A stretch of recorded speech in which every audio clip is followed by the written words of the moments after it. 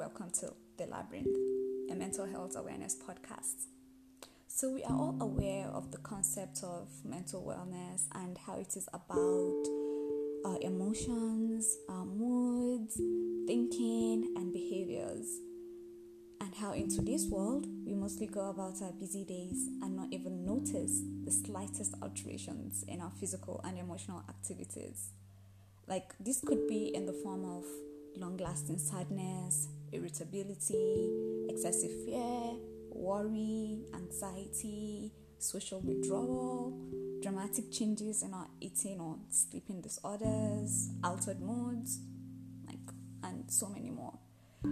These things we often overlook and we just feel and think they're little, but they are actually not little because they affect the way we live in the society. They affect our relationships with our loved ones and our friends, and as a result, we cannot live harmoniously with each other.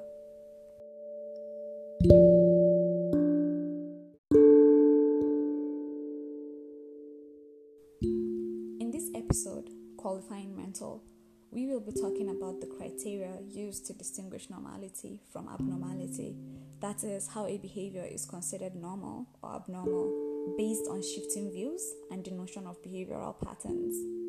That being said, all thoughts seem to conclude that an abnormal behavior is that uncommon behavior which deviates from the social-cultural norms and expectations of a specific culture and a given period, while a normal behavior stays in context, dictations, and approval of the social-cultural norms and expectations of that particular culture at the given period. Simply put, a normal behavior is that which is not a burden. But in order to gain a full understanding of what we'll be talking about, it is important to take a brief at the causal explanation of mental illness.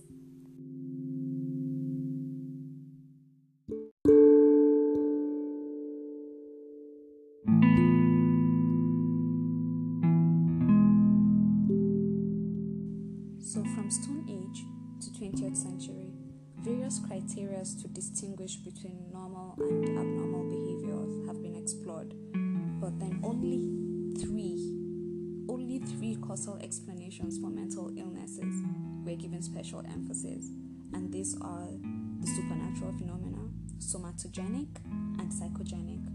The supernatural attributes mental illnesses to possessions, demonic possessions, curses, sin, and so many more. The somatogenic identify disturbances in physical functioning which results from either illnesses, genetic inheritance, brain damage, or imbalance. Victims of the somatogenic usually suffer stigmatization. However, the psychogenetic focus on traumatic or stressful experiences. We're talking about rape, miscarriage, loss of a loved one, and so many more. Adaptive learned associations and cognitions, and this results once an individual has experienced a negative thinking which results in a false and often irrational belief about life. We're talking about phobia here.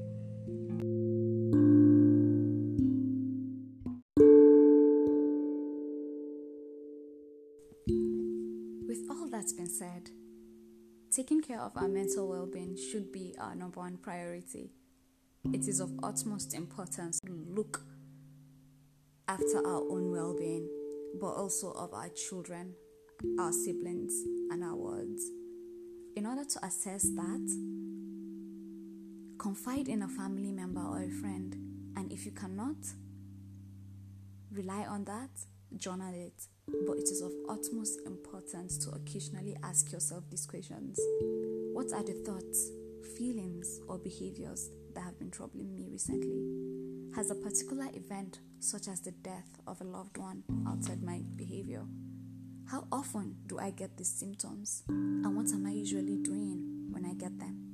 How long do these symptoms last?